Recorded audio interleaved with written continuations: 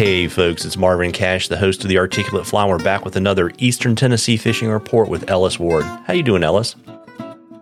I'm doing well tonight, Marv. How are you? I'm just trying to stay out of trouble. And, it's kind of a weird thing in our part of the world. It's like we're finally getting a bunch of rain. It's going to go from being really cold to being really warm to being sort of cold again. And, you and I were talking, that kind of makes for a real grab bag on the river.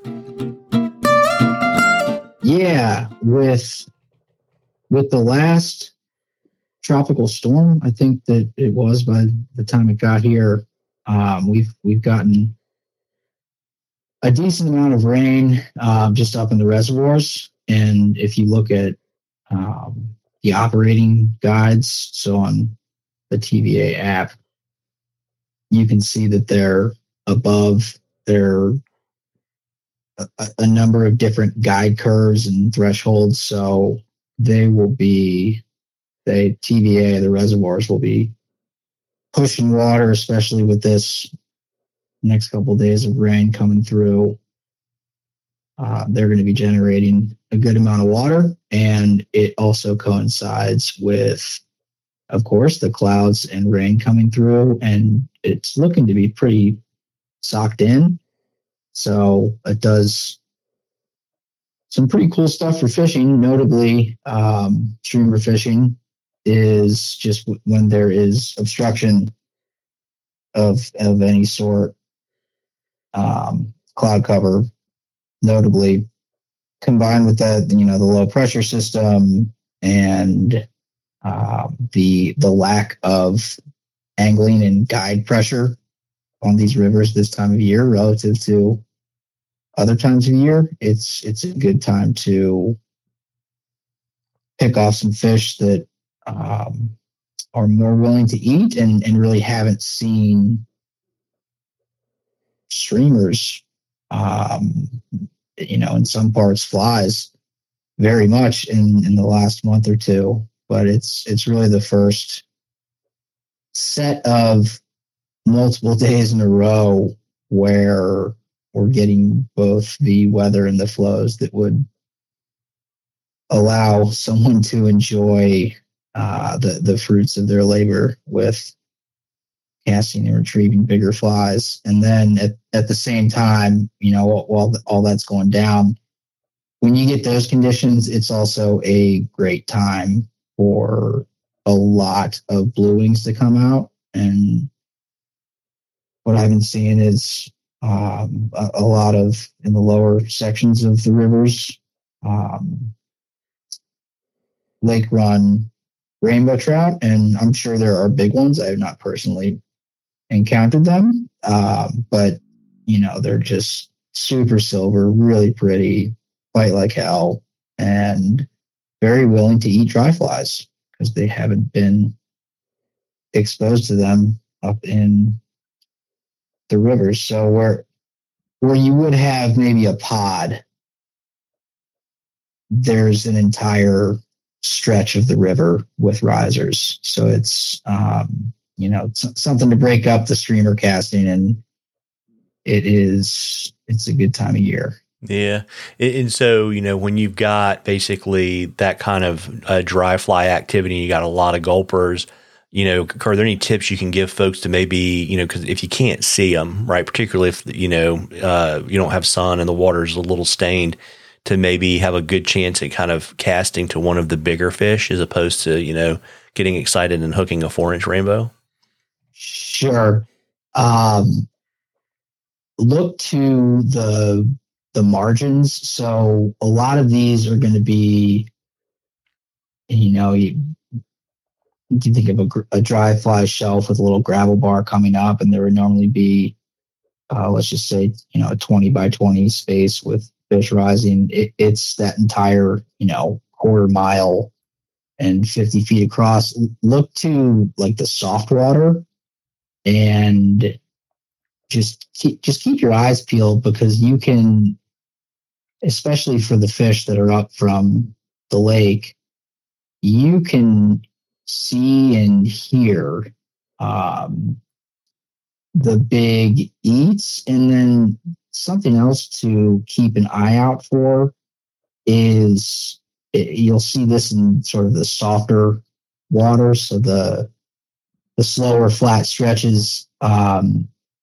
These fish are just cruising around, and I say that they're like carp or redfish on the surface. So they're just cruising around with their mouths open, just munching stuff on the surface. And so it's not like you're casting to a fish that is in a lane rising up and eating. You're watching it move, and you're casting to where it's going to be. And those are oftentimes bigger fish. Yeah, got it. And then in terms of flows for streamer fishing, are you having such an increase in flows that it's going to really push the fish onto structure? Or are they going to basically kind of be normally where they are because the water's not going to come up that much, but they're just going to feel a lot more comfortable moving around, and they'll be a little bit more, I guess I call it chasey? Yeah, they're just with on and off on these waters. That bitiness, that chasiness, really, I'm not going to say only occurs. You can get it done in low flows, but the higher flows, specifically middle upper river, the low flows, just there's not much space, and it is, they are exposed. They're exposed to us. They're exposed to herons, otters, everything else that's out there to get them. And so when the flows come up, that's the time to do it. One thing to note is that, I always like fishing the structure. You might see them emerging from a big boulder. The South Holston has some pools with some really giant boulders in them, but otherwise I'm targeting the boulders. Also, not going to get on the soapbox about this, but good time of year to keep those casts going towards the banks. Pulling fish out of the middle of the river in late fall, early winters, just not terribly sporting. So fishing towards structure, and then if you're not seeing or not, for people that are used to it or have experience out here, or those that are new to it and just expecting something, if you're not seeing activity in a run, a lot of the times they're going to be holding just a little lower in some of the, more open pools. And in those areas, it doesn't have to be ripping water and hitting the bank right on the money, just because you have a little more space to convince them. So, fish those open pools and keep that fly moving all the way to the boat. Got it. And, folks, we love questions on the articulate fly. You can DM us on social media. You can send me an email, whatever's easiest for you. And if we use your question, I will send you some articulate fly swag, and we're going to enter a drawing for 2 days of fishing with Ellis and a night at the Watauga River Lodge. And, Ellis, I was talking to you before we started recording, and your process and deer tails, what you got going on the time material front? Yeah, a couple hundred bucktails right now. A number of them are really nice. We got right before rifle season open, which is for me deer tail season. Right before rifle season open, we got a week or two. That was the cold snap that we had talked about a couple weeks ago.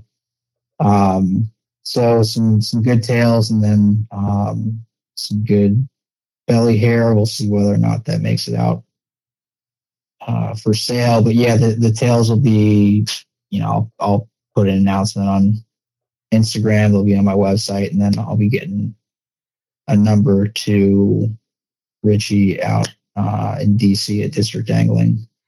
Yeah, got it. And you're going to be dyeing some up too, right?